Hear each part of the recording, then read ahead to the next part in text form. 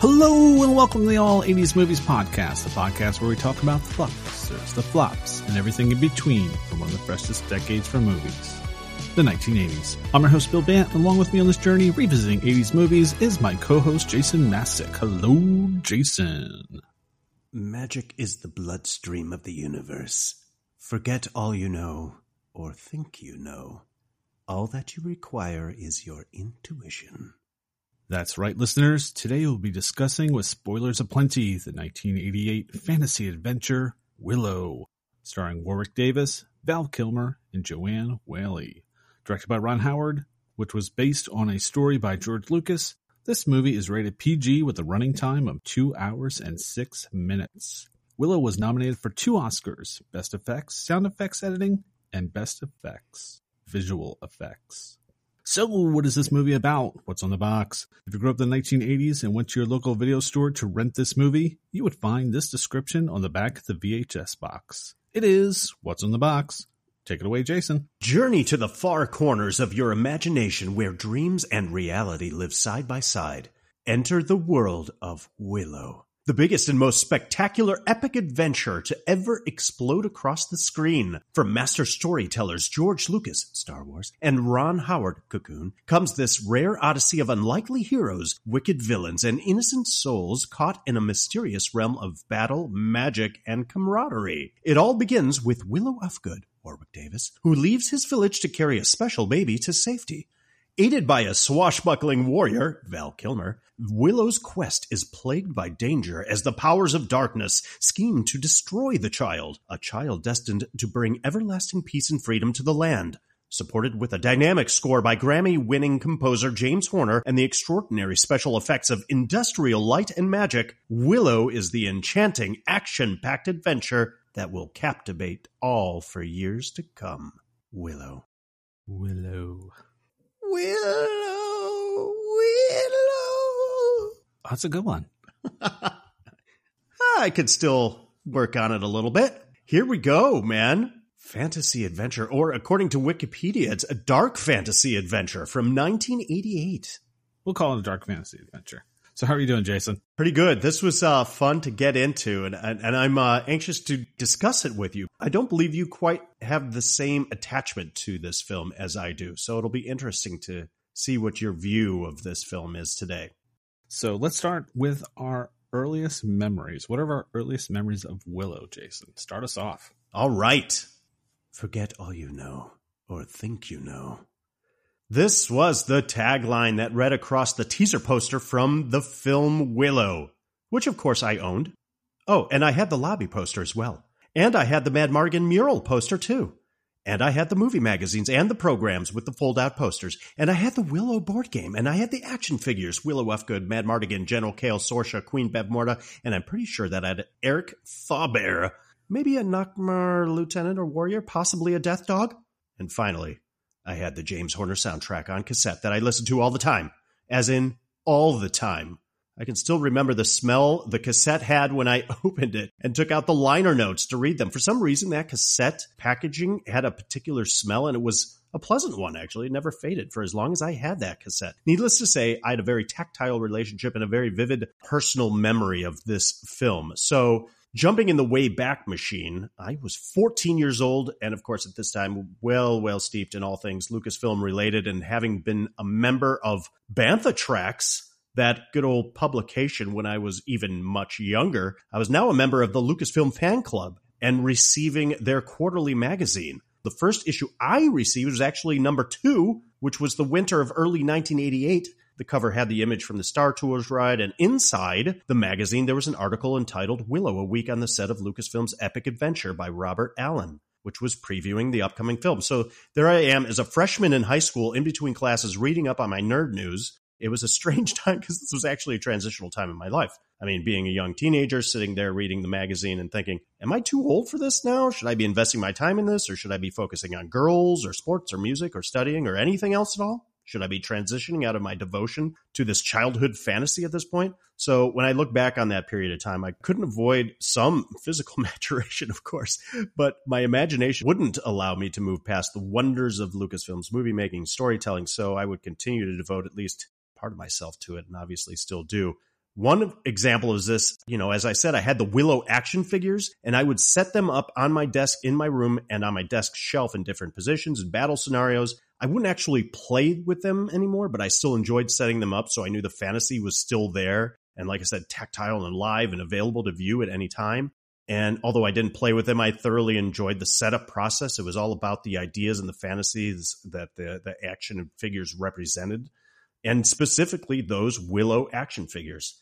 I was definitely kind of in a transition in my nerd fandom to this dark fantasy as well. I had really been fascinated by the Alien franchise at this point, both the first Alien film and then Aliens in '86. For this kind of darker version of sci-fi. Now comes along what was thought to be kind of a darker version of the fantasy story set inside this medieval backdrop, which lent itself to a lot of romanticizing and daydreaming and listening to the Willow soundtrack for me, which is just what I wanted to do at that age. Obviously, I was highly anticipating this movie. I saw it in theaters. I remember liking it a lot, but not falling in love with it.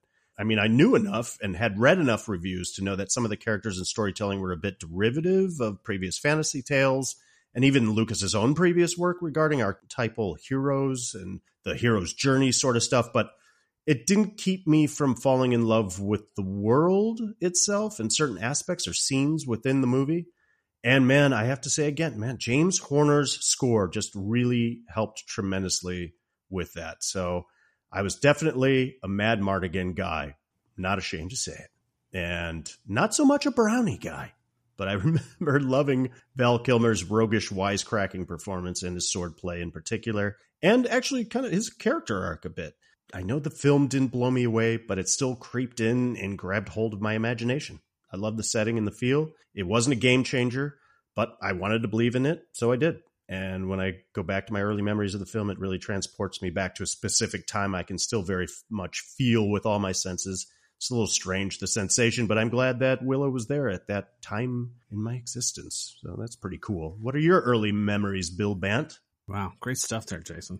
Yeah, so I was really interested in seeing this movie because it was based on a story by George Lucas, and it was directed by Ron Howard. And I remember on all your entertainment shows, they were making a big deal about the special effects for this movie, especially the transformation scene, which had never been done before on film. But the problem was, every entertainment show that was telling the transformation scene would end up showing the clip of the transformation scene. So it's like your biggest marketing tool, and you're just giving it away. And then the reviews came out, and they weren't very good. Yeah. So I passed on seeing this in the theater and waited for it to come out on video. And after renting it, I must say I was underwhelmed. I couldn't remember any of the characters' names except for Willow and Mad Mardigan, who I thought his name was Mardigan, and everyone was using Mad as like a description. That's great. You couldn't forget the name because Willow must have said it 800 times throughout the movie. I think every other line is Mad Mardigan. Yeah. It's kind of exhausting. And I remember the brownies, and what makes this funny is because to me at that time it was Rick Overton and the other guy, because I knew who Rick Overton was. I had no idea who was playing the other guy.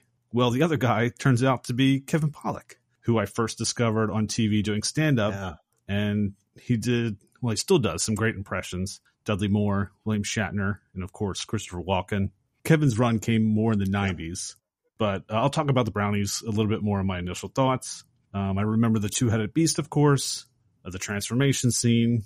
That was really about it. This was really just my second viewing of the movie for this podcast. So watching it again, I definitely have a lot of things to discuss. So that was my earliest memories. I love that we're coming at this from slightly different perspectives, or maybe I should just say attachment and maybe even nostalgia. I obviously have had many more viewings of the film. Man, it's great that this was just the second time you'd seen it. So, like you said, you've watched this a couple times. For me, it's only a second time watching. But what are our initial thoughts revisiting this for the podcast? Yes, absolutely. What did we think about Willow today? Well, I do like to start with the main players and a little bit about what they're known for and maybe a little bit of their 80s snapshot. And let's start with our main protagonist, Warwick Davis, who portrays Willow Ufgood.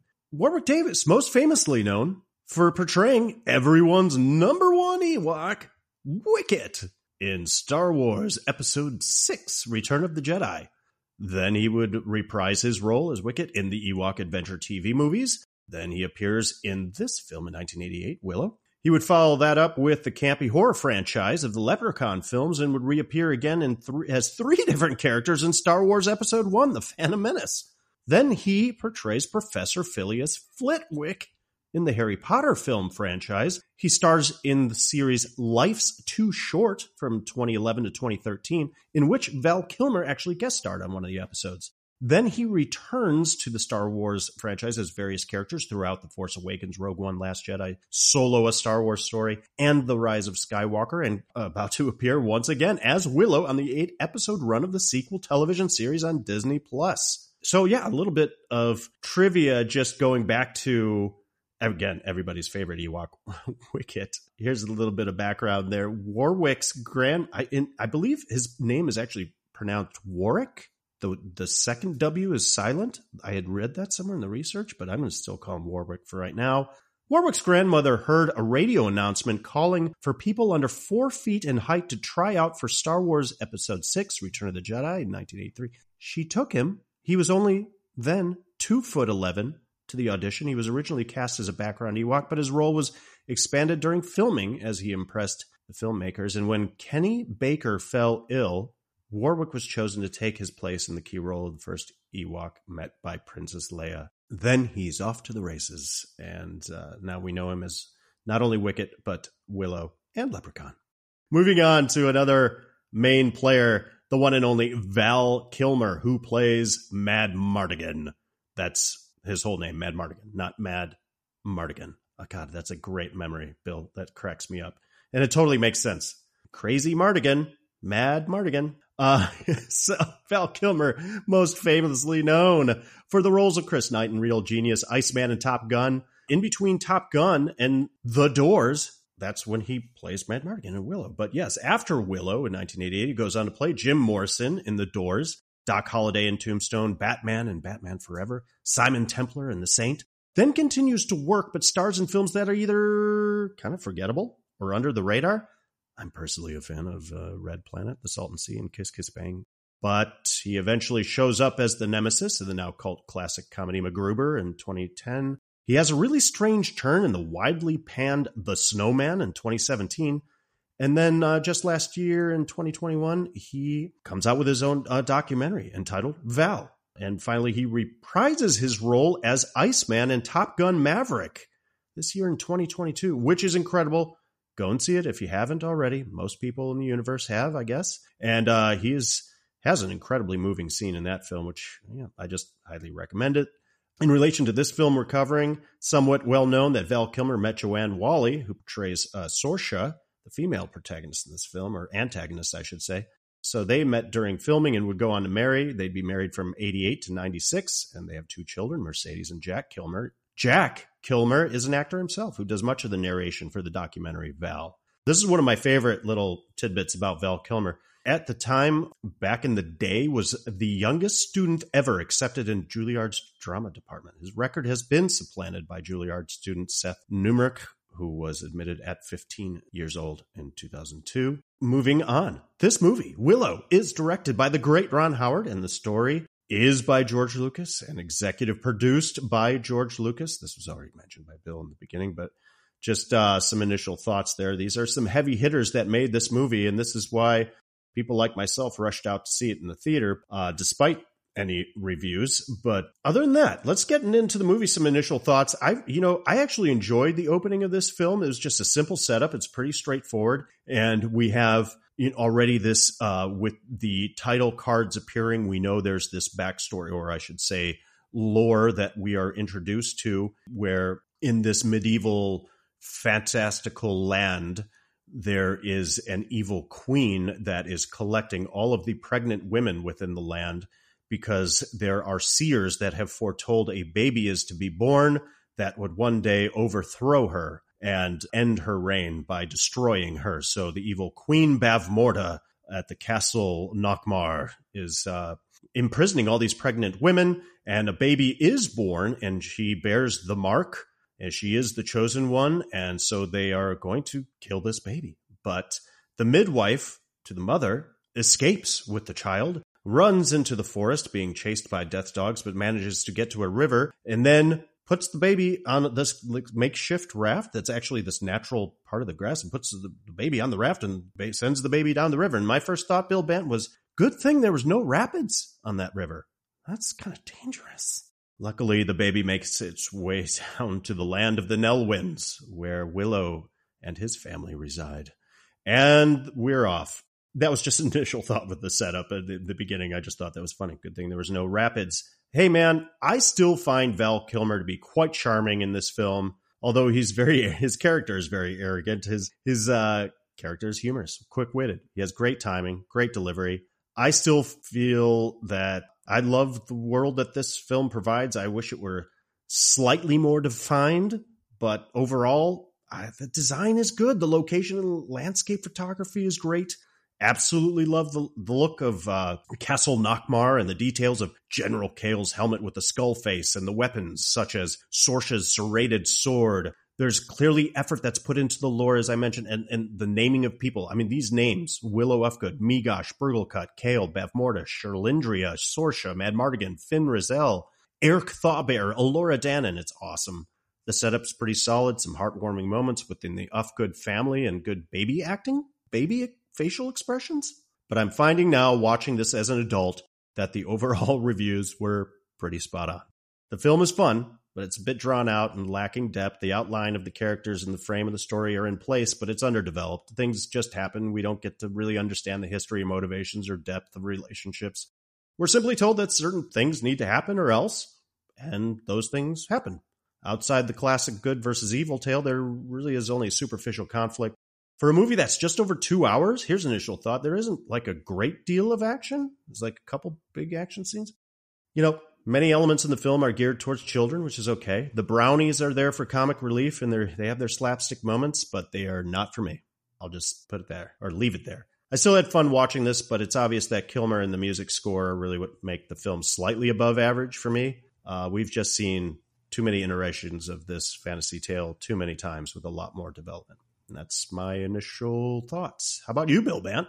Okay, so Lord of the Rings, Wizard of Oz, Old Testament, Snow White, Highlander, Star Wars. What do all these things have in common? When I watch Willow, all I see is other movies and stories within Willow. And Willow is not the first movie to borrow or reference or pay homage to other films and stories. Problem is, those movies and stories are better. Willow doesn't improve upon or provide a fresh spin on anything. Okay, our hero is a little person who must set out into the world of the unknown in order to save that world, a world in which he is considered inferior. Yeah, there's many examples of that in stories and movies, but where is the fresh coat of paint? I was hoping going back because of the new series and looking at this with a fresh set of eyes, I would appreciate the movie, but not really. All I could see was other movies done better. I mentioned the brownies in my earliest memories, and this movie is over 2 hours, like you mentioned. I'm with you. Get rid of them.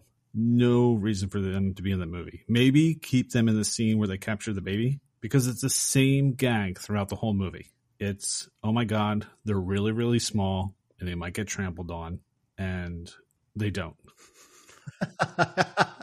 As much as you wish they might have been. Exactly. I mean, I like the whole aspect of that in this world, we have beings that are different sizes, but when two of them really do nothing in the movie, you could have wrote them out and nothing in the movie changes. Nothing in the movie changes. Yeah. They don't bring anything to the table. Too much time in this movie is devoted to unnecessary characters. And that's why I was having a hard time to get through it. Stick with your main story. You have Willow, who's got to get this baby to this castle or to this sorcerer who can help. And let's just follow his journey. That's what I wanted to see. Mm-hmm. Yeah, there was too much conflict with him and Madmartigan. He said Madmartigan's name too many times. I love that. Yeah, it's true. You know, he's trying to be a sorcerer. I wanted to see a little bit more of that because that's really his dream. He wants to become a sorcerer. And how is that all going to tie into him saving this baby, which is going to hopefully end up saving their realm or wherever the place is supposed to be? I'm not sure. But that's what I wanted more of that. So in that sense, I think I'm kind of looking forward to the show because hopefully it dives more into that kind of stuff. But even watching it again, I'm still a little bit disappointed. Well stated. I happen to agree with, I think, everything you said, Bill Bant.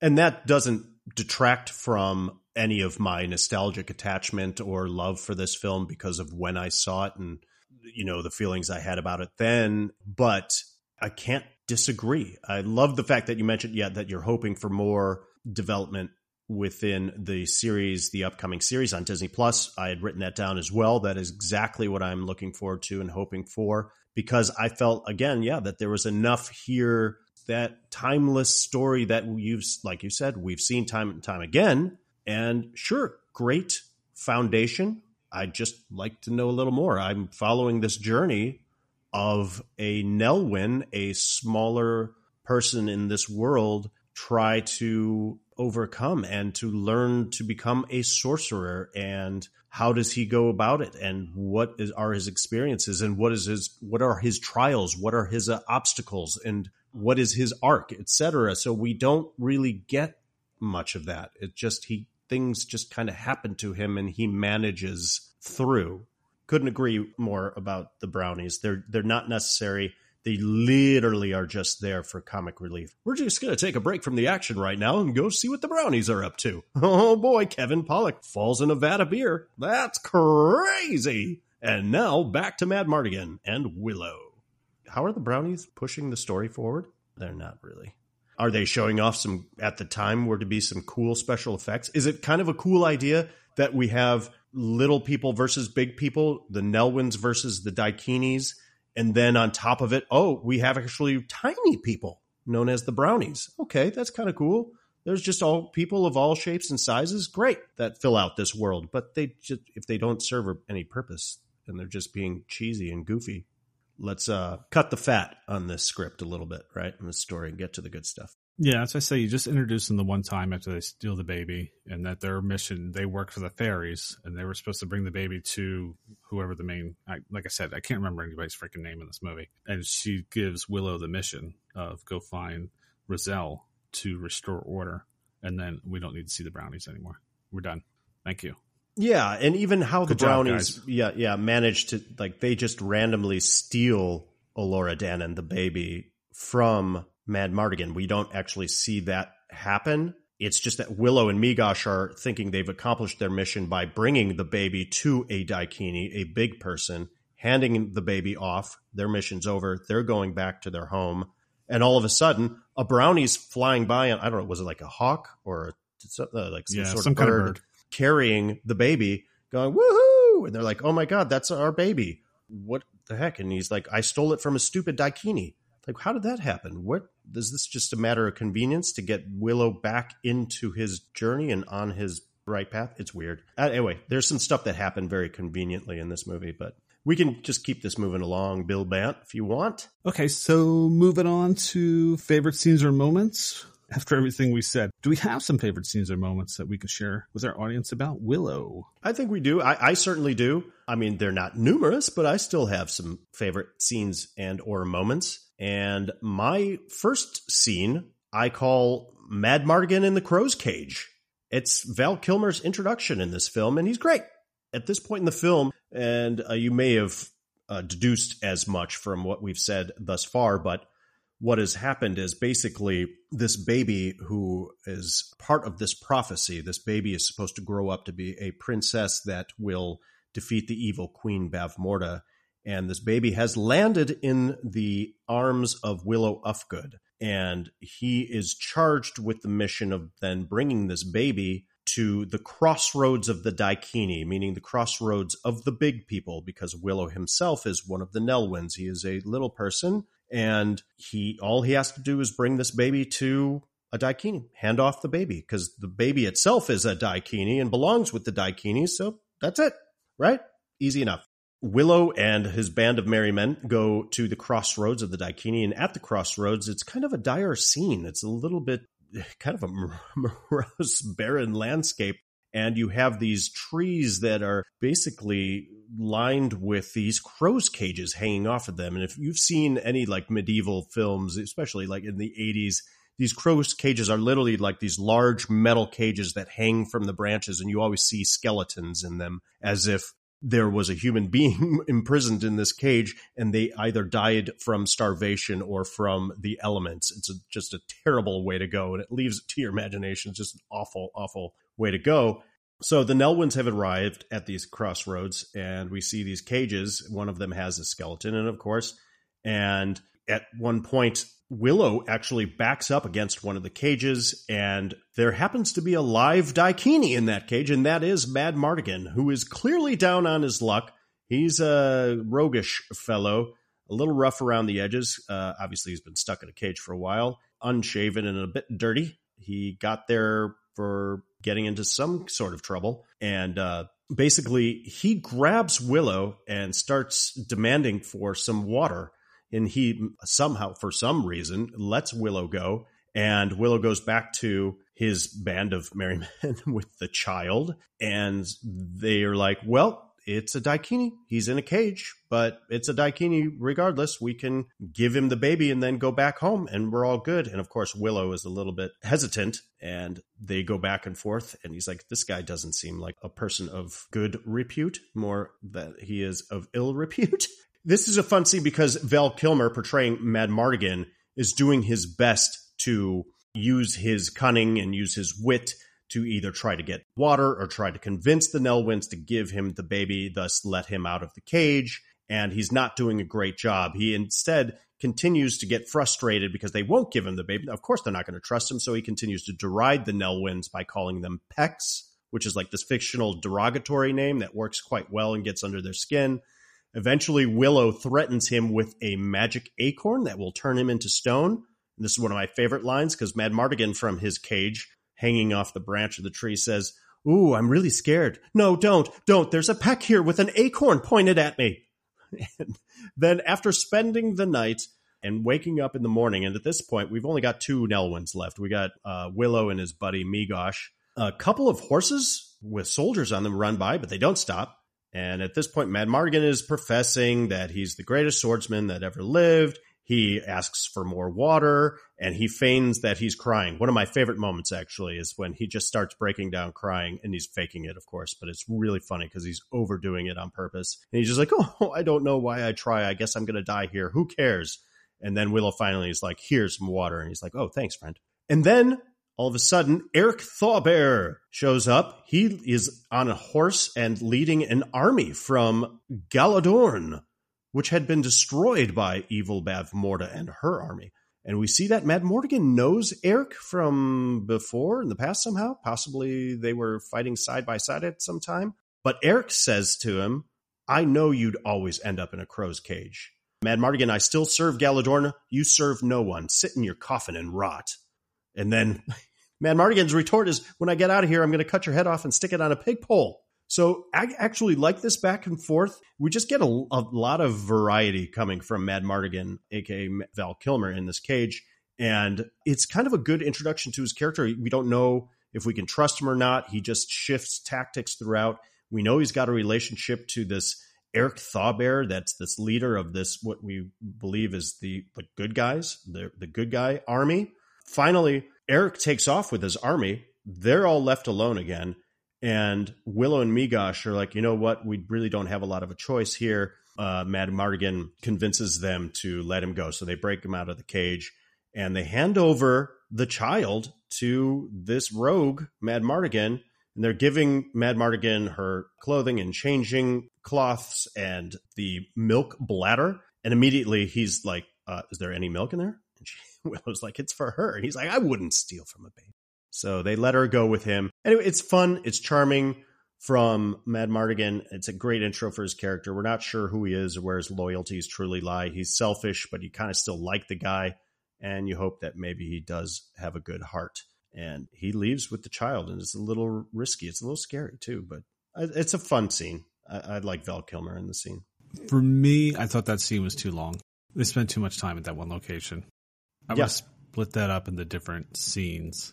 I would have got Mad Mardigan out of the cage a little bit quicker, and then they come across the army as a group, and then maybe they'll split ways, and then the baby gets I don't know. I just felt like everything in that location was too long. No, I don't disagree with that. It could very well have been edited. I just like watching Val Kilmer kind of do his thing. No, I hear you, though.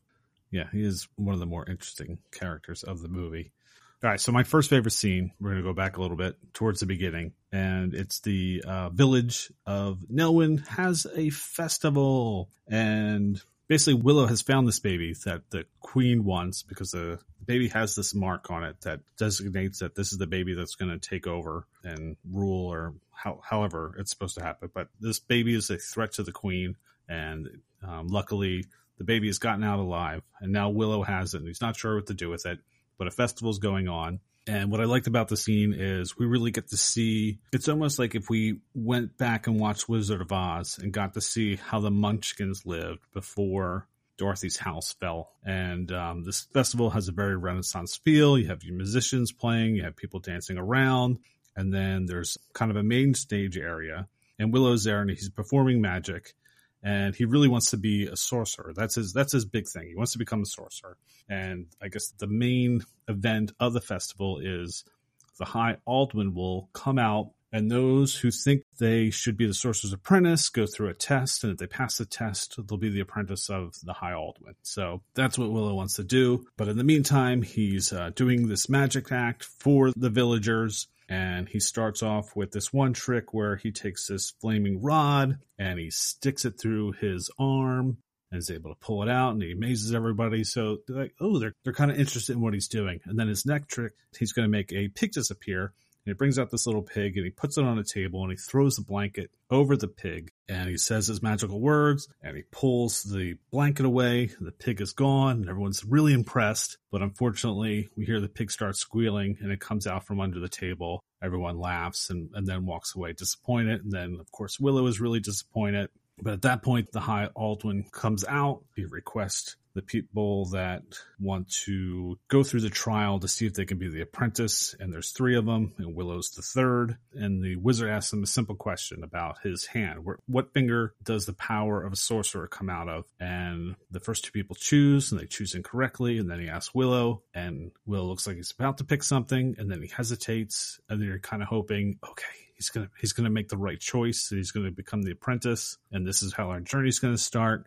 But unfortunately, he picks wrong. So the High Aldwin says, sorry, no apprentice again this year. And once again, Willow is disappointed, but he's not disappointed for too long because all of a sudden there's chaos. There's these death dogs, which they look like little mini lions, I guess is the best way to describe them. I thought they were pretty cool. Yes, I agree. And one of them starts running through the village because the queen uses these death dogs to sniff out where the baby is. So they pretty much track the baby to the village. And I think Willow kind of knows that. So, of course, he's trying to round up his kids and wife to protect them. Chaos has just reigned over the village. Everybody's running for their lives. Eventually, members of the Llewellyn army take down the death dog. And that's where the scene ends. And then Willow realizes he has to let the village know why this death dog is here and that he has this baby and he needs to figure out what to do with this baby.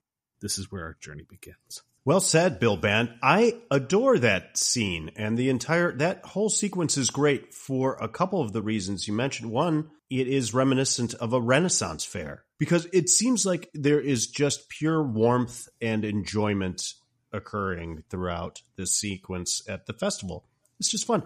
It seems like a very tight-knit community, and they all enjoy each other's company. They all engage in their own abilities and trades, and yeah, they seem to have it figured out in this beautiful countryside. And it's just fun to watch it all kind of unfold and to see Willow's family so tight-knit and they have a particular bond. I love his little 2 kids that he has, a young boy and a girl that seem to be quite fond of him and that are very supportive of him and his magic and his pursuit of becoming a sorcerer or apprentice to the High Aldwin. So they're rooting for him, and you see their relationship and attachment to one another in that little family unit. The relationship between Willow and his wife, Kaya, I bought into that hook, line, and sinker, and I enjoy the setup of this film. It's quite a beautiful location with what seems like some really good, hard, working people that are blowing off some steam during the festival. Then, yes, of course, the death dog interrupts everything. And I love the design of the death dog. Like a miniature lion with all this scruffy black fur. They're all black. They have these red glowing eyes, these big jaws, and then this rat, like extended rat tail, which I thought was a cool addition. Oh, yeah. Instead of having like a furry tail or a short tail, it's like a long rat tail on a dog-like creature. It's kind of cool. Good choice. Yeah, I was certainly interested living in Nelwyn, and just your classic festival where everyone in this town village is there. It's just one of those kind of moments, and I thought it was a good way to set things up. And then, oh well. What do you got next for favorites to see and I think or moment? To step on trivia a little bit here too as well. You had mentioned that it was somewhat reminiscent of Munchkin Land, and I believe, if I'm not mistaken, George Lucas, way back in the day, like in 1972 or 74, I could be it's one of those years, had this idea and initially had called it the Munchkins or something like that. Yeah, I think it was the Munchkin. Yeah. So my next favorite scene, I'm just calling Madmartigan romances Sorsha under the spell of the dust of the broken hearts.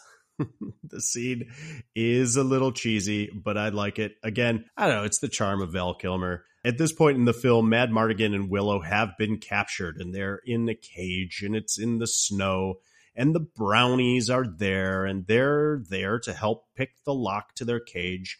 And in the meantime, Finn Razel, who is the good sorceress, is with them, but she's in the form of a possum.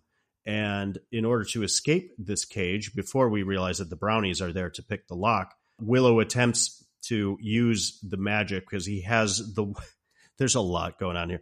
He's got the wand from the queen fairy from the forest, who is Sherlindria. He has her wand, whom he's supposed to give this wand to Finn Razel. However, Finn Razel is in the form of a possum. So Willow, using the wand, is supposed to turn Finn Razel back to her human form, and he makes an attempt, he fails, and instead turns her from possum to Black Crow. So that happens while they're in the cage. Meanwhile, the brownies are trying to pick the lock. Madmartigan says, no, let me do it, and the brownies get mad at him, and one of them smacks him on the nose with their pouch, which happens to be full of the dust of the broken hearts, which is basically a spell that makes you fall in love with someone you're most likely already attracted to, or maybe it's the first person you see. I don't think it's the first person you see, otherwise he'd fall in love with Willow. Regardless, they need to now get out of the cage, which they do. They pick the lock, and so they get out of the cage, and Madmartigan is a little loosey-goosey under this spell,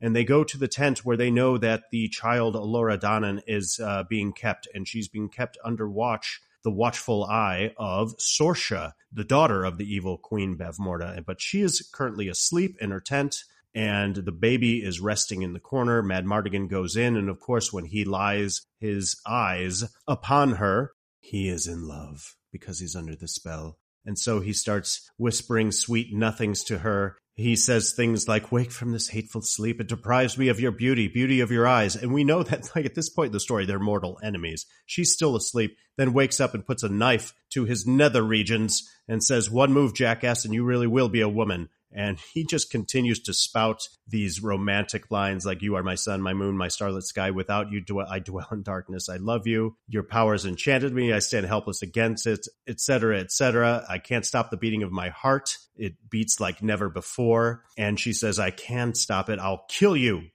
And he says, love makes death a trivial thing. Your touch is worth 100,000 deaths. It's fun watching Kilmer do his things because he's over the top. The lines are cheesy. He's being cheesy, and somehow he's seducing Sorsha in the scene. And I don't know how she's falling for it because she's got her knife to his throat, but she is enchanted by him. And eventually she realizes that Willow has taken the baby and calls for General Kale to come and capture them all. And basically Madmartigan and Willow run off into the snow and end up hopping on a shield that serves as a sled. And this is kind of a fun sequence because we get to see them cruise down the snowy mountainside, and they are hauling ass. And what I like about this part of the sequence is that during their escape down the side of the mountain, sliding down the mountain, you can tell that a lot of it is practical effects. There's a camera either mounted in front of both Val Kilmer and Warwick Davis as they're, sliding down on this shield. And you can tell, and it's in the trivia as well, or in the research, that Warwick is a little scared because they're going at high speeds. And there isn't a lot of special effects or projection screen stuff going on behind them. It's actually them sliding down the mountain. So it's kind of a fun scene, and I thought I'd throw it in there. Yeah, I certainly like the sledding part. I thought that was kind of cool. Yeah, but that's I think exciting. To answer your question about Saoirse is she is an attractive woman, but I think most guys are intimidated to talk to her, approach her. And now here's a guy that talks her up, tells her she wants to hear that she's beautiful. I think she's just happy someone sees her for who she is. Someone brave enough to really just walk up to her and tell her how he feels. What's your next scene or moment? For my next scene, I'm going to do a little Star Wars pun here. It's Attack of the Trolls. Yes. So Willow's mission is to take the baby to this castle or this realm called Tir Asleen. Tir Asleen, yes. Yes, thank you. I'm glad you know all this. Even though I have all these notes in front of me, I still have no idea where they come up with these goddamn names.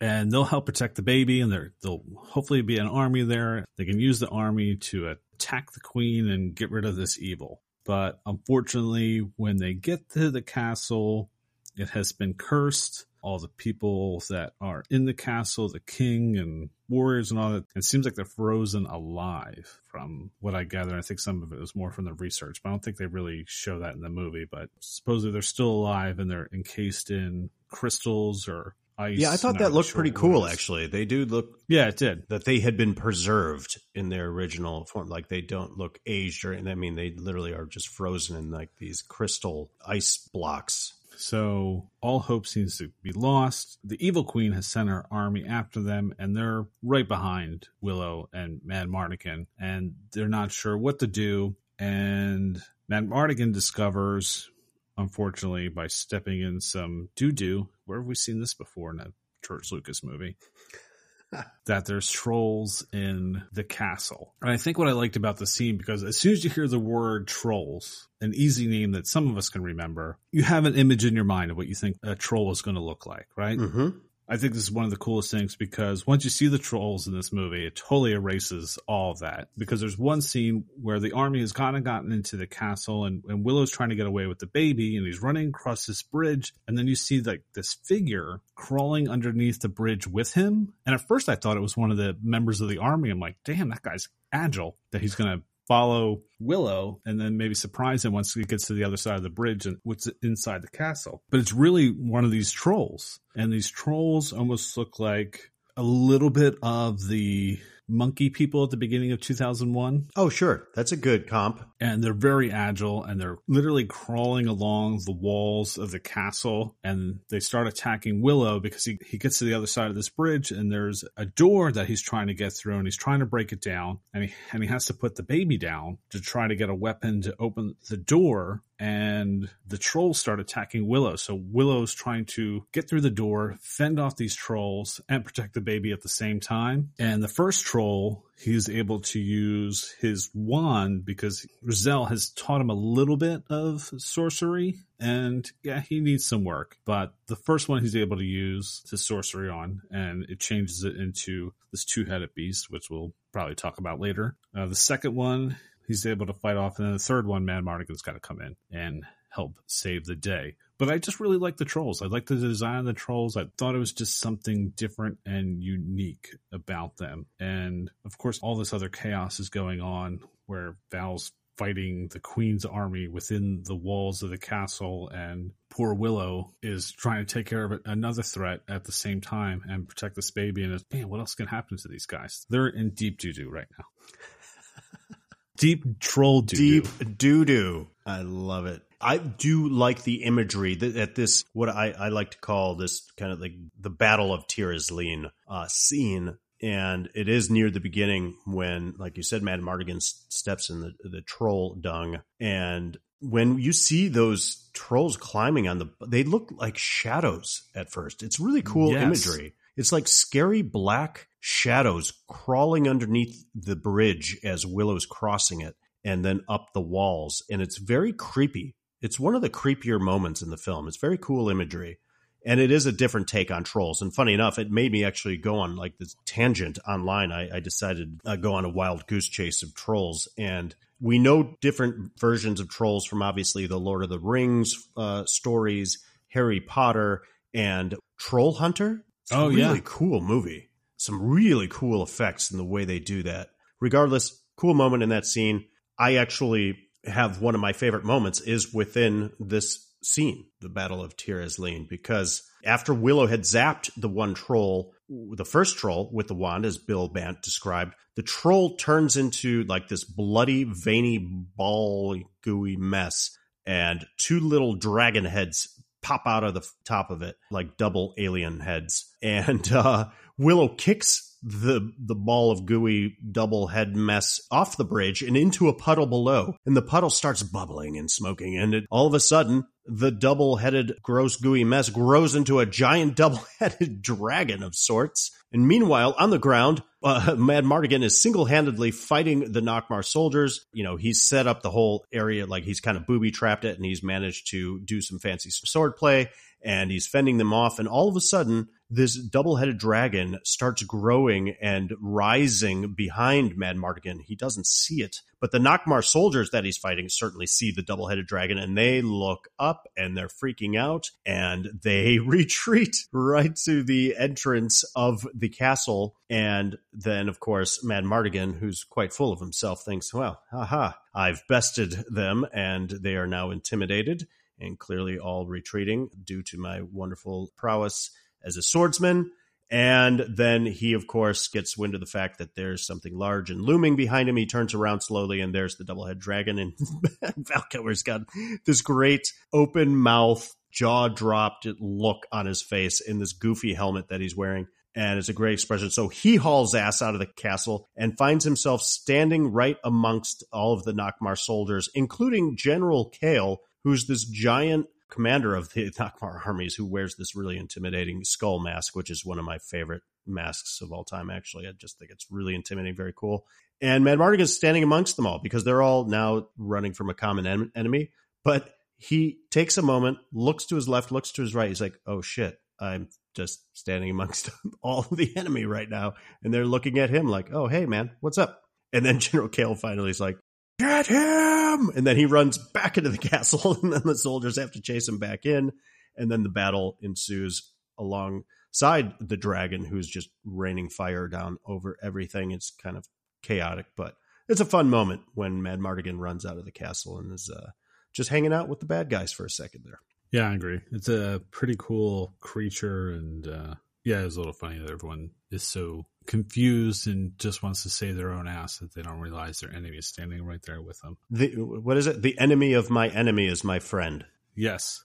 So for my last favorite scene, maybe kind of a moment. So after the battle we've just been describing, unfortunately, the baby has been taken, and it's been taken back to the Nockmaar castle, where it is supposedly going to be killed. Yeah, a ritual sacrifice. Yes. So in this moment, Willow, Mad Mardigan, Rizal, who is now in human form, because Willow has finally figured out how to use the wand and change her back to a person. Sorsha has flip sides, and she's with the group, and Eric and his army have joined forces, and they're going to go to the castle, and they're going to go try to rescue the baby. And when they get to the castle, things don't turn out that great because Queen Bavmorda has basically changed everybody into pigs.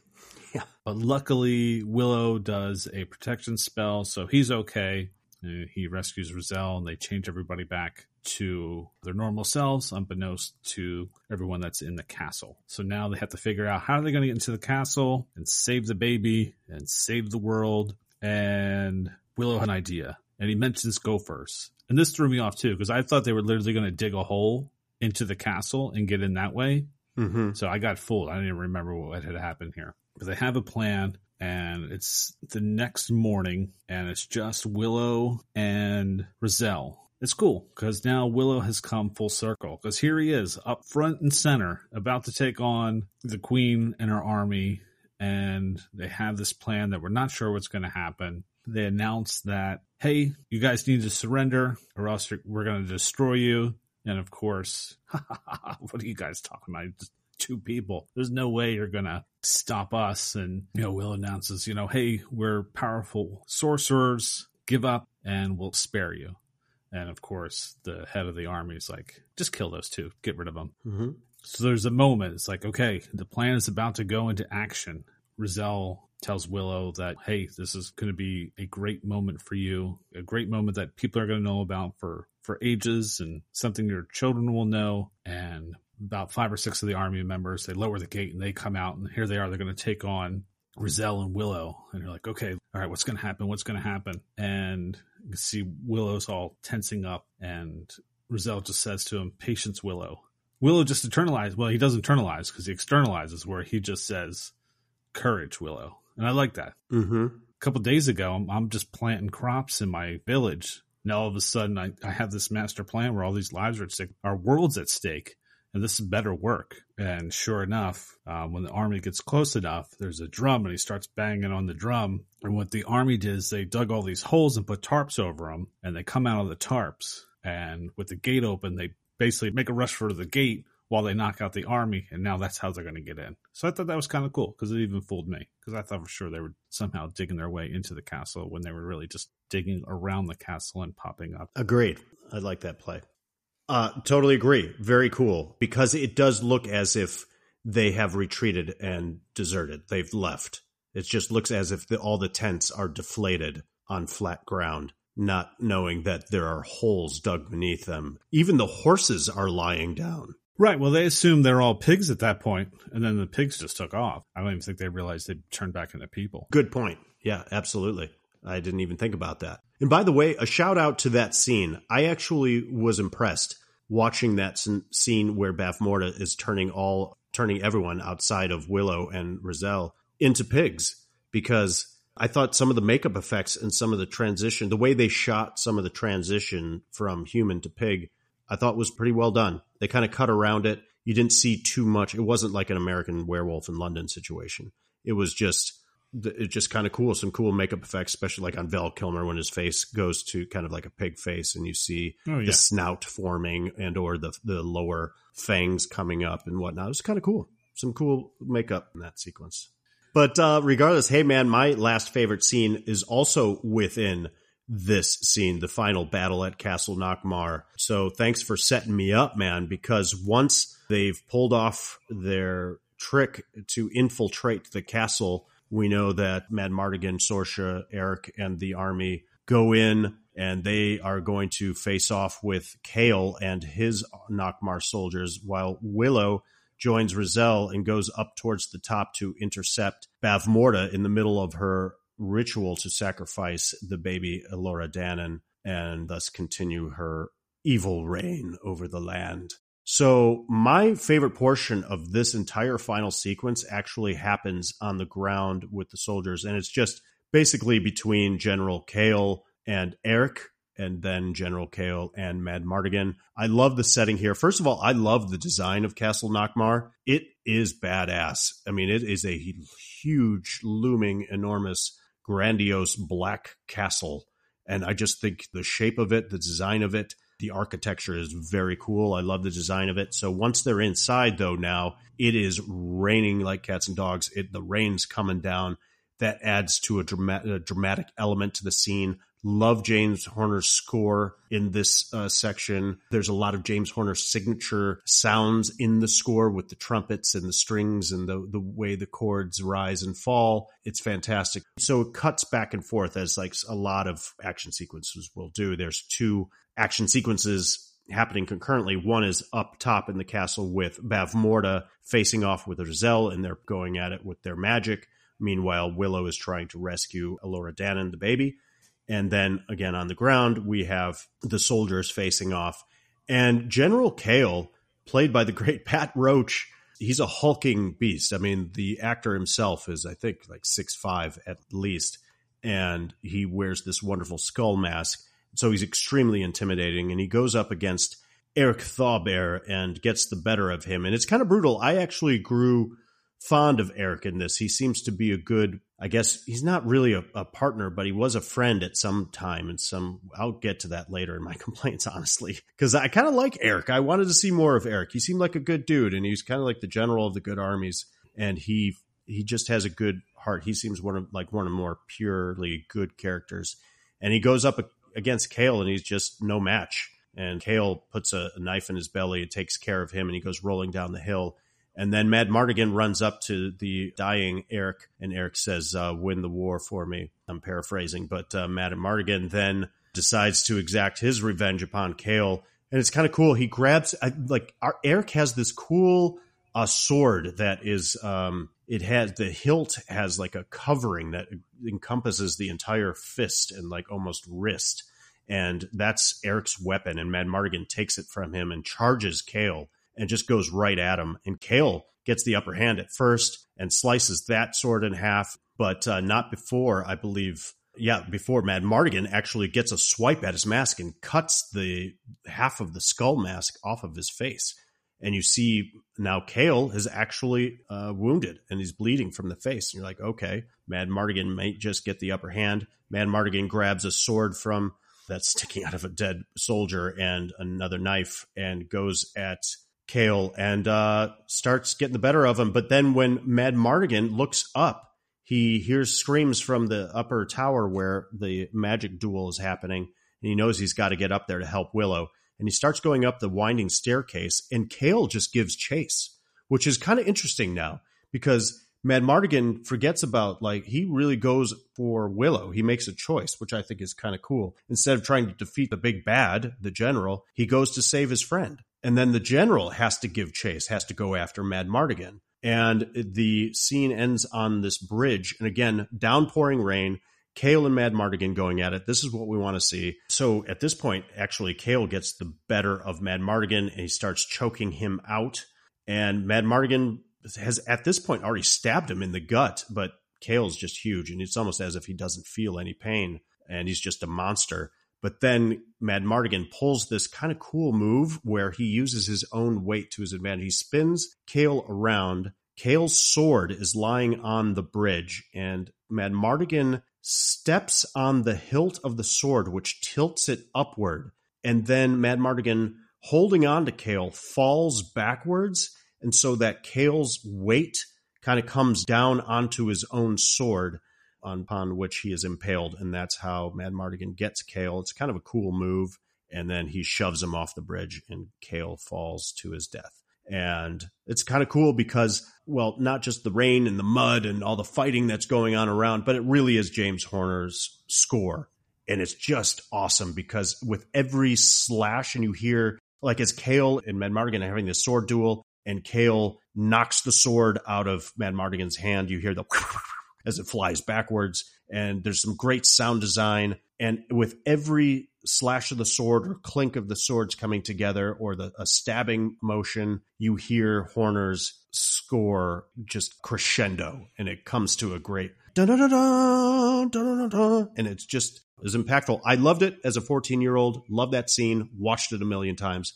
Still love it now. My only complaint really is that there should have been more. I would have liked to seen a longer duel between the two of them. But that's my favorite part of that final battle. It's a good way how Mad Mardigan figured out how to kill Cale at the end by basically using his own weapon against him. I love when that kind of stuff happens. Yeah, it's cool. Hey, let's take a short break to hear from our friends over at Watch This Tonight podcast. Tell me if this has ever happened to you. It's about 9 o'clock at night. You finished your day. Kids are asleep, had dinner, took the dog for a walk. You got a little bit of time to just chill out and watch something good on TV. And you spend 25 minutes going between all the different streaming platforms, Netflix, Paramount Plus, Apple Plus, Amazon. You don't know what to watch. And finally at the end, you give up and you just put on something you watched already. If this has happened to you and you just can never find that good thing to watch when you want to, then I've created a show just for you. It's called Watch This Tonight. I'm Dan Benamore. I've been a film critic, a film producer, and now I'm a podcast producer. And when you're in that moment, when you're staring at your different streaming platforms and you don't know what to watch and you want to make sure you watch something good, just look up Watch This Tonight anywhere you listen to podcasts. Each episode is only about 10 minutes, and each episode gives you a curated selection for the best in streaming. Look for Watch This Tonight anywhere you listen to podcasts. Hey, it's Kaylee Cuoco for Priceline. Ready to go to your happy place for a happy price? Well, why didn't you say so? Just download the Priceline app right now and save up to 60% on hotels. So whether it's Cousin Kevin's Kazoo Concert in Kansas City, go Kevin, or Becky's Bachelorette Bash in Bermuda, you never have to miss a trip ever again. So download the Priceline app today. Your savings are waiting. Go to your happy place for a happy price. Go to your happy price, Priceline. Now back to our show.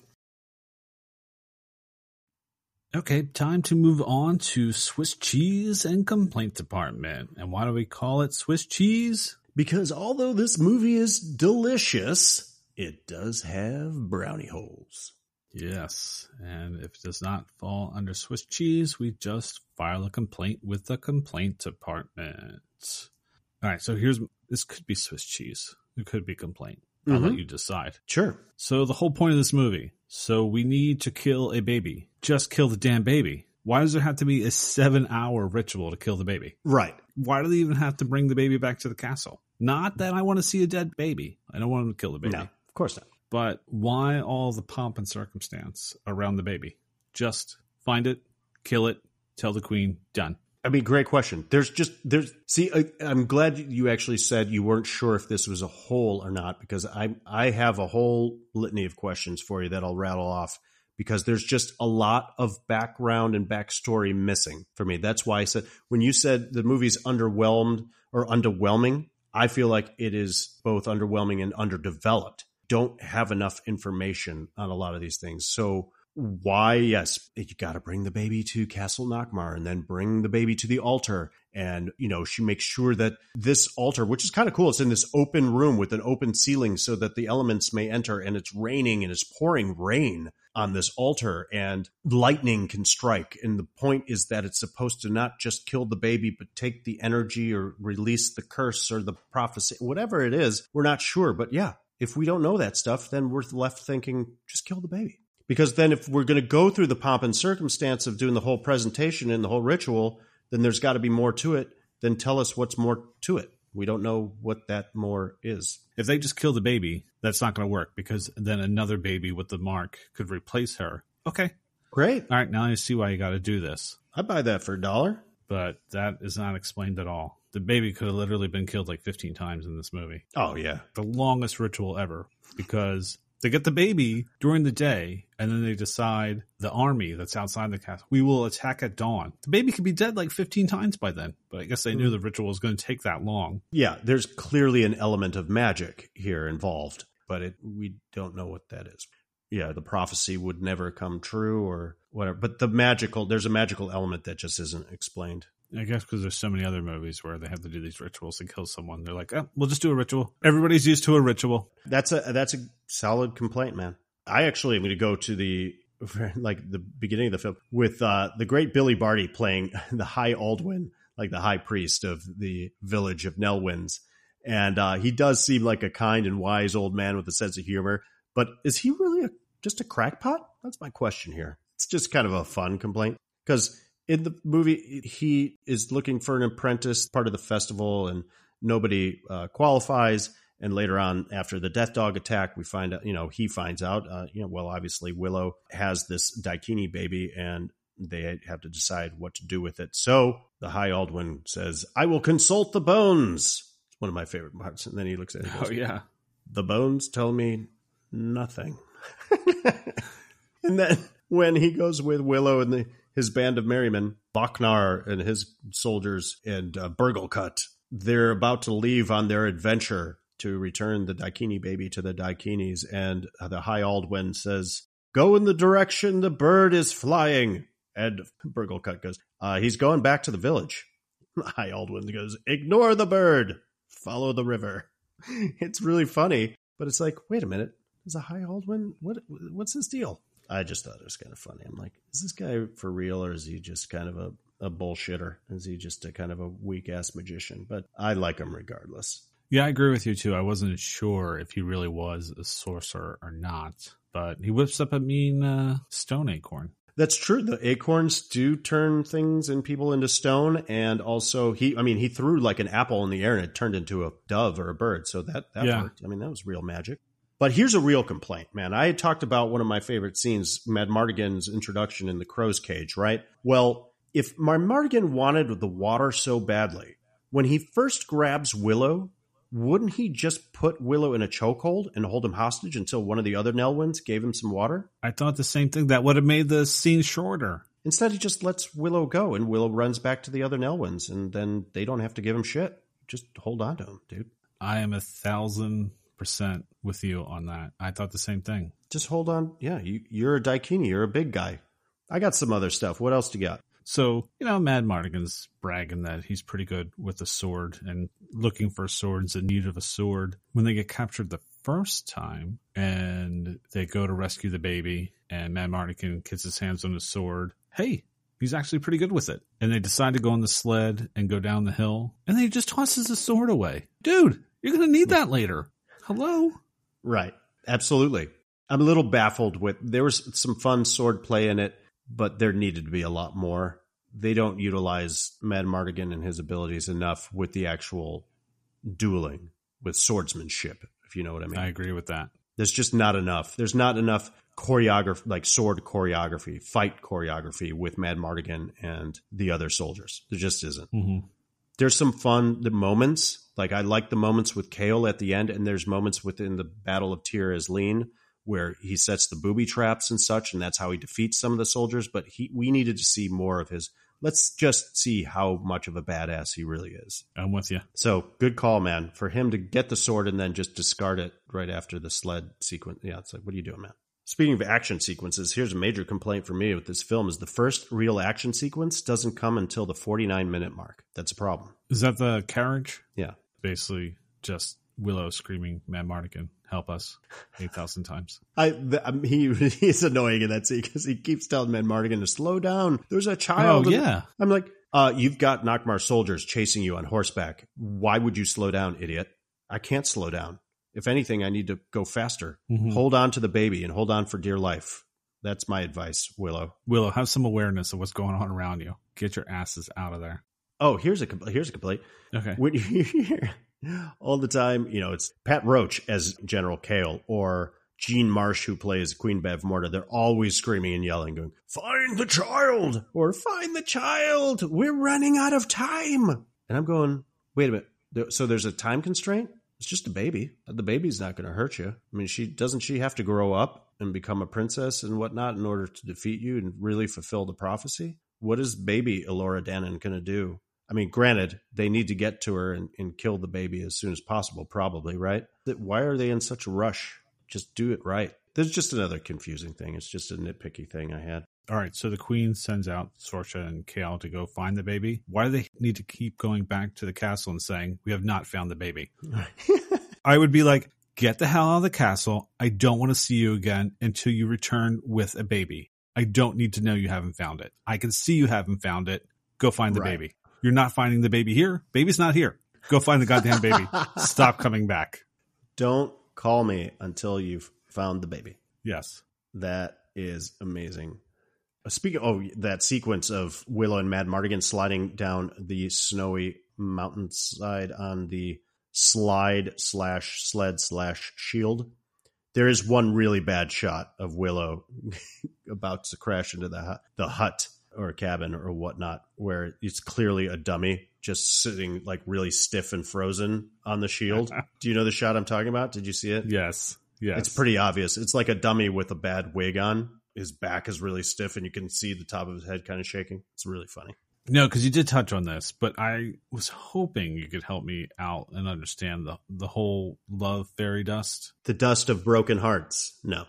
Even the name of it is confused. The dust of broken hearts isn't quite clear. You just cracked me up. You know the name of all this. No, I just was, because that confused me. I'm like, what is it called again? Because I was writing down my notes and I'm like, oh, it's the dust of broken hearts. Well, why isn't it just called like fairy love dust or something like that? Right. Make it easier. Because dust of broken hearts, then you're like, oh, is this a dust for the brokenhearted? Because that's kind of a cool idea. I hope they don't bring the dust back for the show. That's all I got to say. Or if they do, they better explain it. Damn it. Yes. You'd mentioned the great sequence with the trolls and how Willow, first time, zaps that troll with Sherlindria's wand and turns that troll into a gooey mess. Well, why didn't Willow just use the wand on the other trolls? Is my question. Did he lose the wand at some point? Because it worked pretty damn well on the first troll. Then the other two trolls attack him. Mad Mardigan interferes at the end, but still, the wand works perfectly fine. Just keep using the wand, bro. I thought the same thing. I don't know, like the wand just like all of a sudden he's like, okay, that's it for today. That was my one use of the wand for today. I'm going to put it in my little satchel. Used up all his wand minutes. Yeah, he's on the one spell plan. What else do you got, man? So Willow and Mad Mardigan lock themselves in the Terror Isleam castle. Okay. Mm-hmm. And Kale's army is like right up their ass. Right. Why did Kale's army actually need a battering ram to get through that door? Because so they close the front doors and then he puts the piece of wood down. But there's such a space in between the door. Like you could just stick a sword in there and just flip the wood right off. It's really flimsy. It looks really flimsy. It's all tattered. Yeah, you're right. And then what I understand is when you first see them go to the castle, there's like an iron gate. Why didn't you lower the iron gate? That would have made it harder for them to get in. And then Mad Mardigan goes all Home Alone by jerry-rigging all these devices in about 5 minutes. It's like a lot of implausible shit was happening there. Oh, you're absolutely right, man. As soon as he closes the gate, he closes the doors to the front entrance, basically, and throws one piece of wood across the back there. It just looks so flimsy. And I mean, that was my first thought. As soon as he closed the doors, we're like, oh, that's not going to hold very long. No. They could just burst through it with their horses. But I love then when Mad Mardigan goes into the armory and sees all the weapons around. This is before, I think, Kale actually shows up with his little army. I always, when he goes in there, all I can think of is I just want to see Dutch tilt camera angles and then Mad Mardigan put on the armor and just say, groovy. Yes. Every time he goes in there. That's all I think of every time I see that scene. Just reminds me of. I know I laughed too because Darkness. He's all excited because he has all those weapons. I'm like, you're one person. You're not going to be able to use all that. So I'm going to do one more giant complaint. Okay. And I'm going to rattle this off as just a bunch of questions because this is my overall complaint with the film. I said, my issue is underdevelopment, lack of overall story development. So here we go. So is the idea that Mad Mardigan once fought for Galadorn, but either fell out of favor with Galadorn or fell out of love with being a soldier and or the politics of the time? Or was he a deserter or is he a mercenary, according to some summaries I've read? Where do the Nelwyns live in relation to the Dakinis? Are we to assume that they just kind of keep to themselves? It would have been nice to have a better sense of location and place and territory, maybe a map or something like that. What is the history between Rizal and Queen Bavmorda? Are we to assume they were rival sorcerers once upon a time? I think we are, but would have been nice to know a little bit more about their history. I don't know. What was the relationship of Tir Asleen to Castle Nockmar? And then what place did Galadorn have in the land's history? Does this land even have a name? Does this entire territory have a name? Was Willow simply born with magic ability? Does the power to wield magic randomly appear in different people? What is the real history between Bavmorda and her daughter Sorsha? What would truly make Sorsha betray her mother? So those are just all a sample of the questions I had watching this. Like, I want to know more about this. I want to know more about that.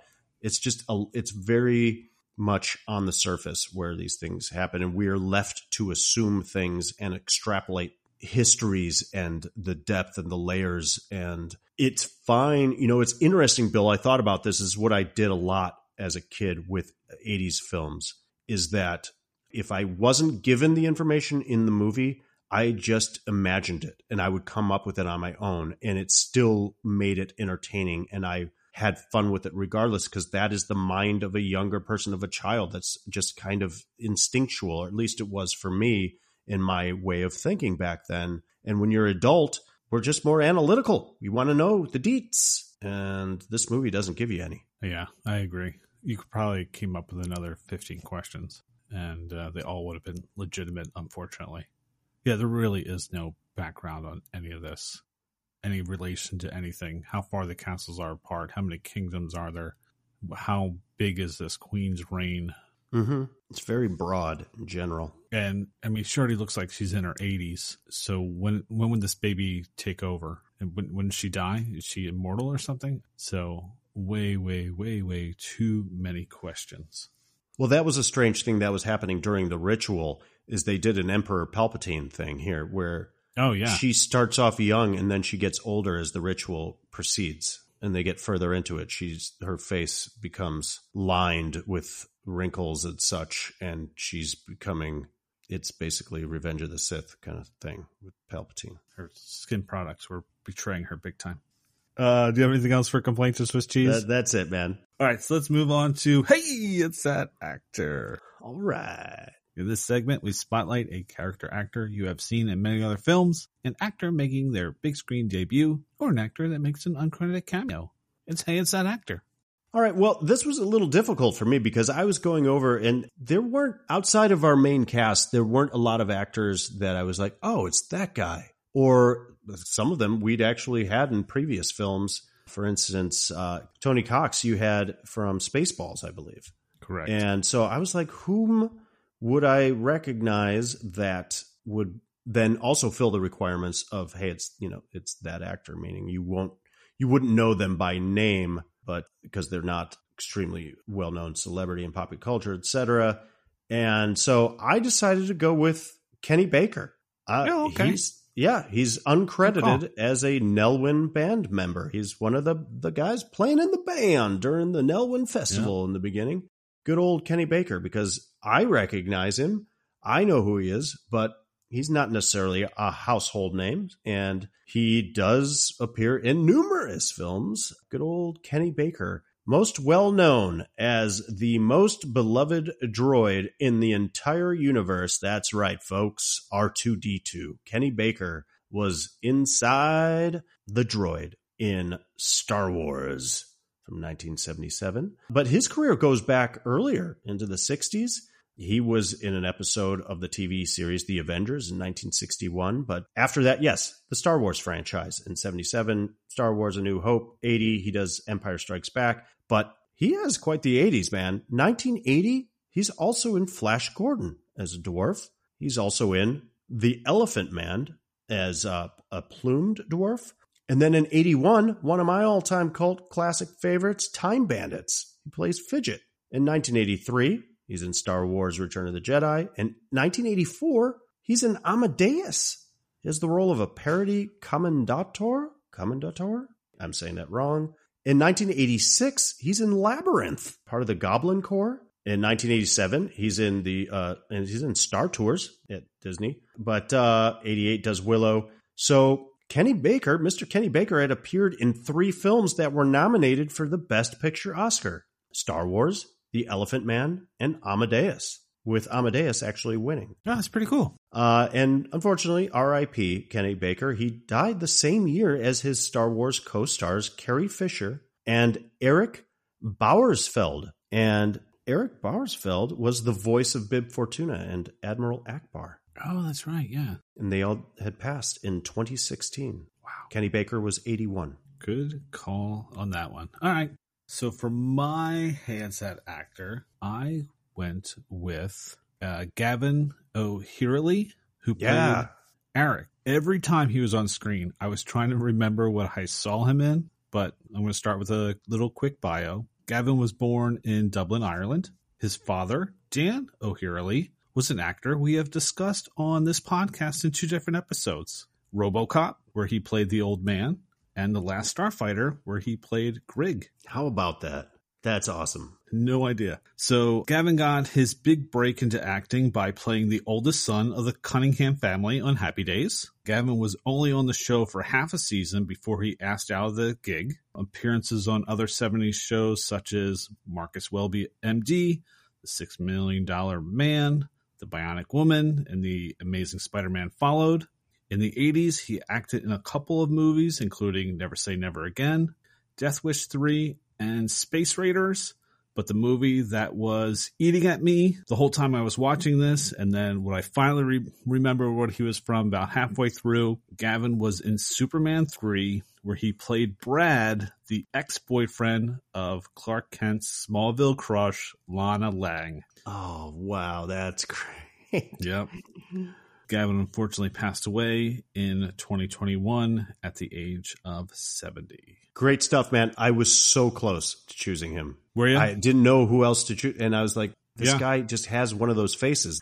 Handsome gentleman. It was a strong actor. I like him in this film. As I mentioned, I liked his character. And I was like, what the hell else has he been in? But I didn't recognize him from anything as you did. And then I looked at his filmography and I saw that he was in a Bond film, Never Say Never Again. I was like, oh, I think Bill might go for him. So, but that's obviously not why you chose him. You chose him because of Superman 3. Wasn't until they were going over the Gopher plan that I was like, oh, I got it. So it took that long for me to figure out. I know this guy. That's awesome, man.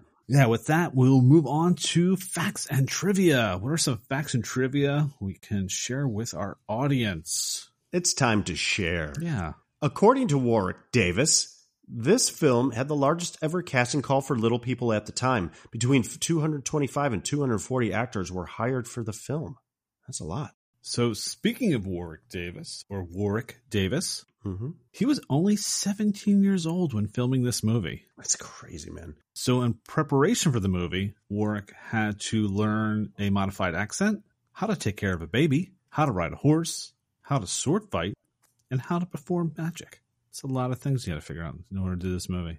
And it's so crazy to think, wow, he's 17, he plays a dad in this. Well, that's what I was just going to say, is that I actually had a thought when I was watching. I'm like, man, he does seem really young to be a dad. He still looks pretty damn young, but I buy it. I mean, the kid's I did too. Super, super young. So I bought it. Pretty awesome. 17, man. Here's a little tidbit.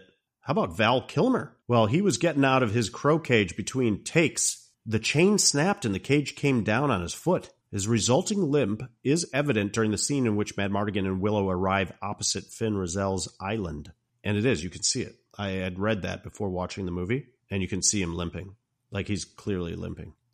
Yeah, I have to go back and watch that. On the island. It's like, oh, yeah.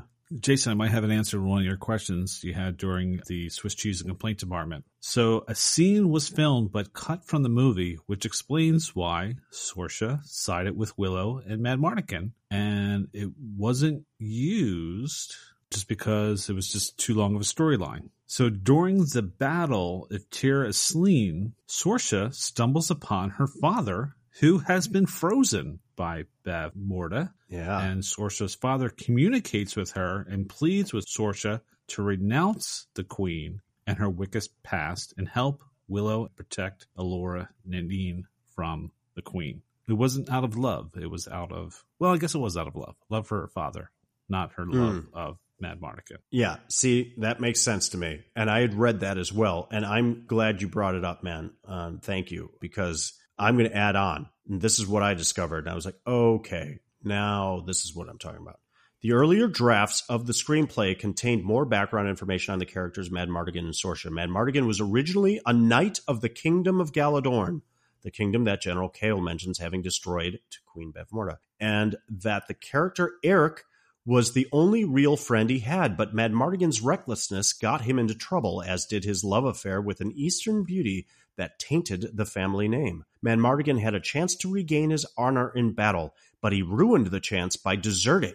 This explains some of the bitter antagonism between Madmartigan and Eric. Sorsha was originally the daughter of the king of Tir Asleen, as you'd mentioned, Bill, who was a good man. He is, in fact, the regal old man seen at the end after the fall of Bavmorda and Tir Asleen is restored and can be briefly seen in stone. Oh, that's cool. I did not come across the Madmartigan Eric information. Yeah, that's what I was seeking. Learning stuff on my own podcast. I love when you say that. Did you know John Cusack tested for the role of Madmartigan but lost to Val Kilmer? He considers this his biggest disappointment. I don't know if that's true or not. I couldn't see him in the role, but I did read that he did audition for it. They made the right choice. Yeah, agreed.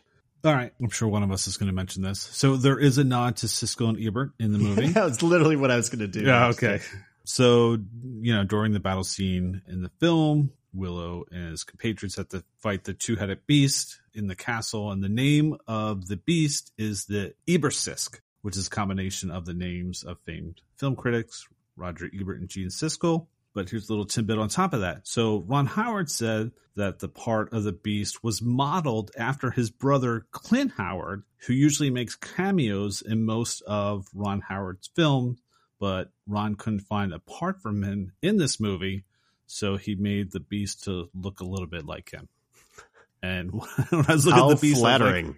I know the beast. I was like, yeah, I see a little bit of Clint in this. That's hilarious. Oh my God. Good old Clint. It's so true though. Yeah, I never even thought about that. Yeah, he always pops up in. I was waiting to see him in this, and then I was like, oh wow, he's not in this movie. And then when I read that, I was like, okay, that works. Well, I'm going to continue with the theme here. The character of the evil General Kale is named after film critic Pauline Kael, who was notorious for giving scathing reviews to popular and acclaimed films and never given any film George Lucas directed or produced a positive review. In a predictably negative review of this film, Kael admitted to being flattered and amused by the homage. Oh, that's funny. I didn't even pick up on that. That's a good one.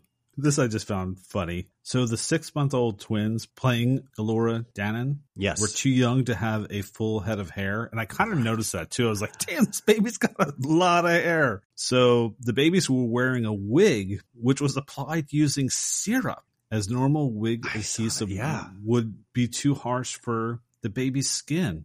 That makes so much sense. But that's the first time I ever heard of something like that.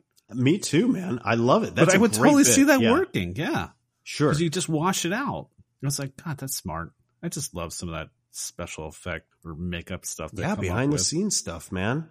Yeah, that's pretty inventive. I like that. Kind of like that's like home remedy stuff. Yeah, that hair is cracking me up. Here we go. This is interesting to me. So the box office receipts were less than expected. So Lucas continued Willow's story in books rather than in movie sequels. The 3 books are collectively known as the Chronicles of the Shadow War. And Lucas shares a writer's credit with famous X-Men writer Chris Claremont. So the 3 books are Shadow Moon, Shadow Dawn, and Shadow Star, published in 95, 96, and 2000 respectively. These books are generally disliked by fans of the films due to their bleak tone and the quick deaths of certain characters from the film. So Lucas was busy with The Phantom Menace, wasn't able to be quite that involved with the writing process, and admits that he was so unhappy with how the books turned out that he disowned them. All right, so here's my last fact and trivia. Hey, can't be a George Lucas movie without a Wilhelm scream. Oh my God, that's hilarious. That literally was going to be my last as well. Oh, I'm sorry. No, it's great. Please do it. I'm glad you did. This is great. All right. So the Wilhelm scream is heard 3 times throughout the movie. The first time during the chase scene after they escape from the tavern as the soldier chariot crashes and he is sent flying. The second time is at Tir Aslim when the brownies trigger the large spear shooter that hits several soldiers. And 3 in front of Knockmare Castle as a horseman is cut down by the army of Galadorn 3 seconds after the brownies emerge from under a helmet. The infamous Wilhelm scream. Right. It's great, man. And it's so identifiable. And for our listeners that aren't aware of what the Wilhelm scream is, you'd know it if you heard it, if you're a fan of film, for sure. I couldn't tell you the exact origination, where it began, or who Wilhelm is in particular, but I think it's from a Western. Okay. But I don't know. I can't remember the movie. Yeah. But it became... No. I thank you, because that's what I was missing. I didn't know.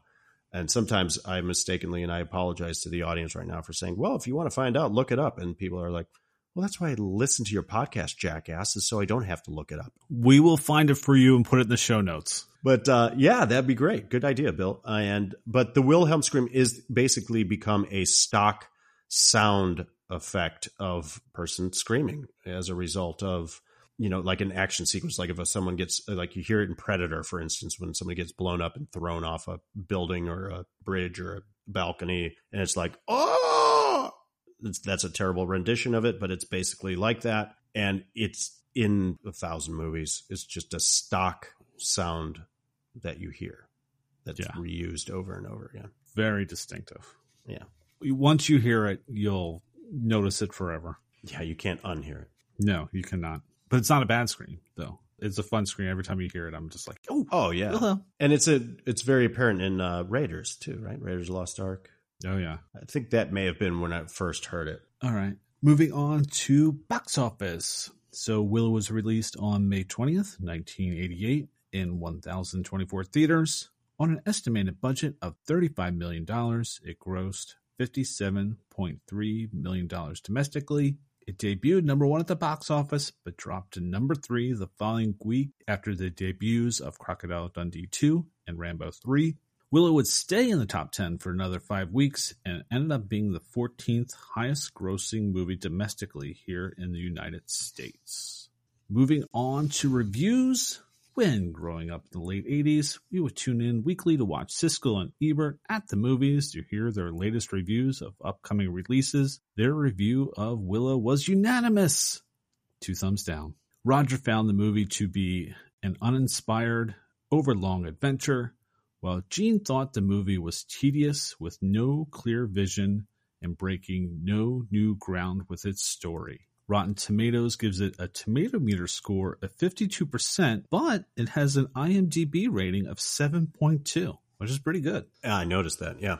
So that takes us to additional thoughts and questions. What are some additional thoughts and questions we have about Willow? Well, you know, this is kind of piggybacking off of Siskel and Ebert's reviews, as well as your initial thoughts, Bill Bant, because it's unfortunate that now we have the Lord of the Rings trilogy to watch and many other films such as wonderful, wonderful fantasy films and that are so rich in mythology and lore. And, you know, go back to Willow and watch and you're like, oh, yeah, this is a very basic telling of that timeless fantasy story, fantasy adventure story. It's a very kind of rudimentary and derivative version of classic tales that we're aware of. So that was, you know, just a thought of mine, is that if The Lord of the Rings hadn't been made into these exquisite films by Peter Jackson, then we might be a little more forgiving of Willow, you know what I mean? Or like Harry Potter or wonderful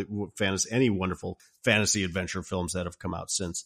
We'd be like, oh, well, Willow's not that bad. But then you're like, oh, we have Lord of the Rings now.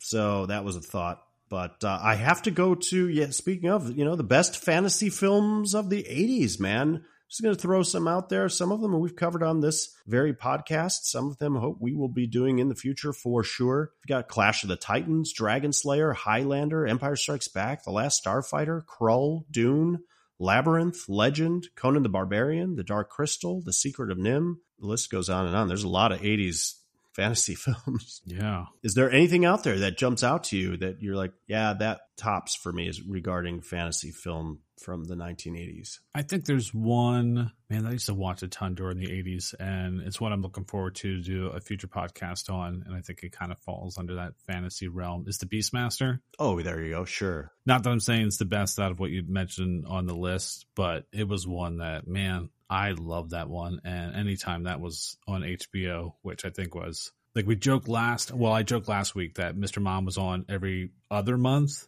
Beastmaster was on every other week. And I must have watched it every freaking time. I love that one. That, for me, is probably one of my favorite fantasy films. Great call, man.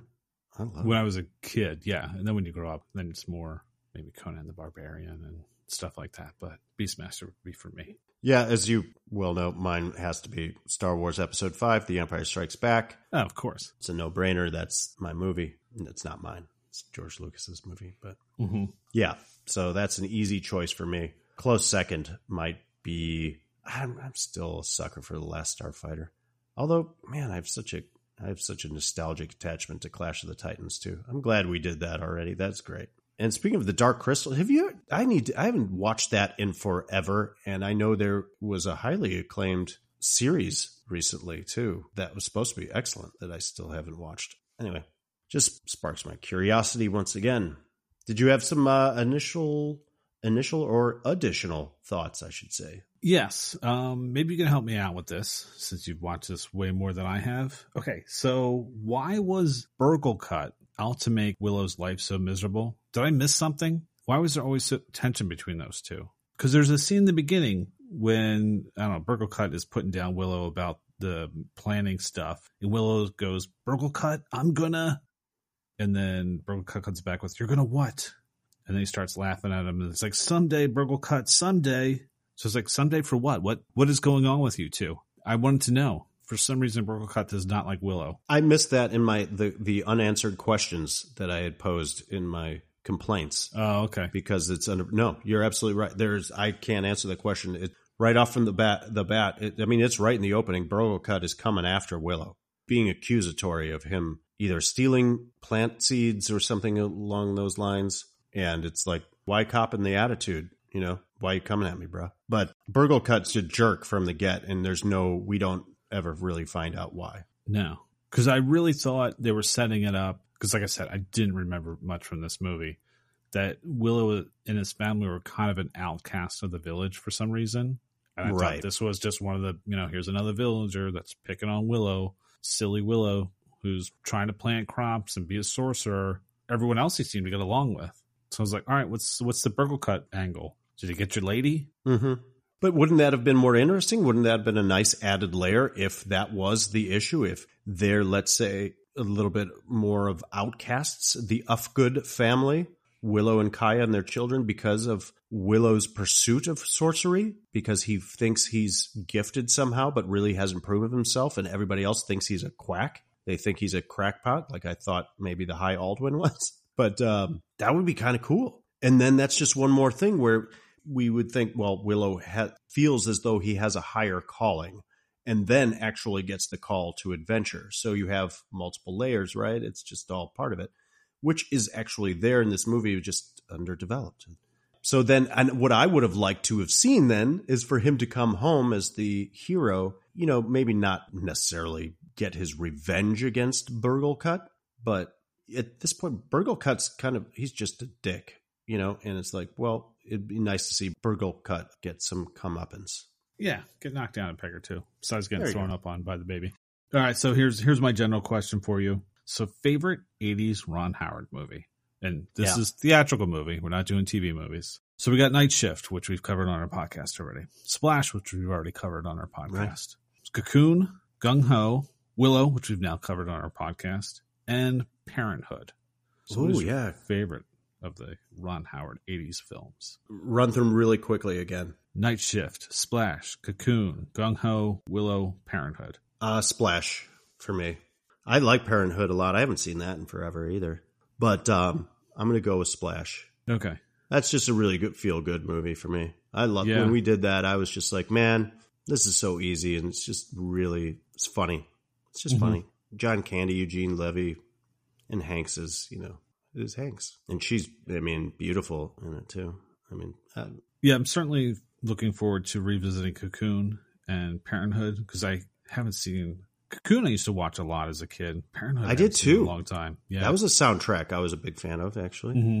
But we might have to take season 3 off of Ron Howard movies. It's crazy, right?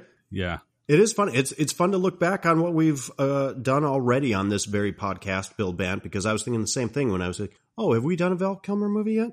Oh, yeah, duh, Real Genius. Mm-hmm. And I'm like, "Oh, have we done a Ron Howard movie yet? Have we done this or that movie yet?" I'm like, "Oh yeah, no, we've done this, that, and the other thing." Oh, cool. All right, we're getting some good coverage. Yeah. Anything else for additional thoughts and questions? My final additional thought is that I am looking forward to Willow, the Disney Plus series. I know we've said that already, but it looks fun. I like the trailers thus far. I think it's most likely going to be family friendly for the most part. Still not sure about those damn brownies, although they're bringing back Kevin Pollak.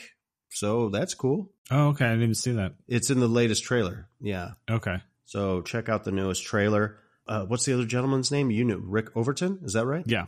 I don't know if it's him is the other brownie. I couldn't tell. Oh, okay. But I could make up Kevin Pollak right away. Not to mention, we got Warwick Davis, again, back in the titular role. Great to see him. And it's created by Jonathan Kasdan, son of Lawrence Kasdan. Yep. 3 episodes have music by James Newton Howard. Hey, wow. I'm in. Okay. I'm looking forward to it. Yeah, 8 episode run. Even after watching this, I still want to see the series. God knows when I'll get to it, but I will try to check it out. All right, so it's time for us to get to our ratings And this might be the one time going in. We might be a big difference. So on a scale of 1 to 5 brownies, what do you give Willow? I'm giving it 3 brownies. This is one of those films that I wanted it to be great, and it was only good at best. And as a 14-year-old, I simply bought into the idea of it. I romanticized it, and watching it now, it's still not great. But for me, it's worth Val Kilmer's performance. It's a great soundtrack. I really recommend it.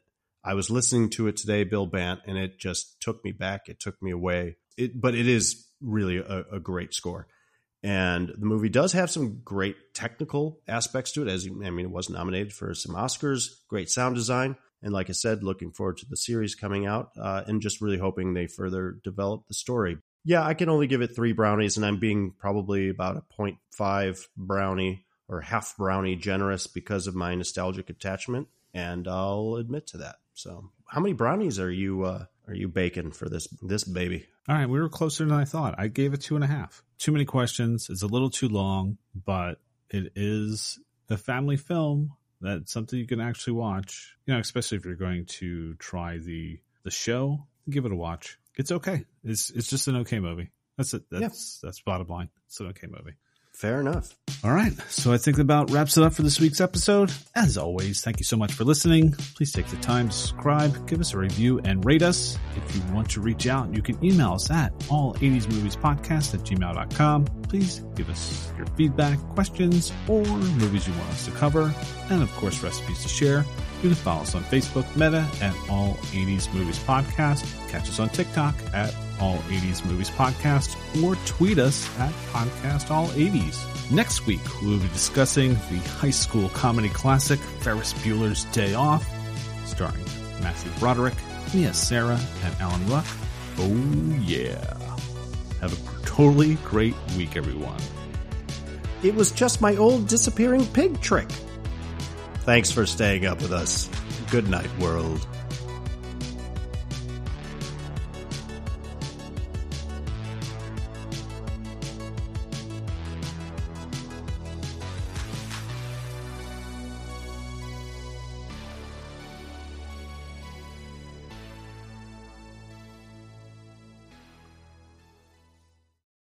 Sorry, got some neighbors that like to smoke it up around this time.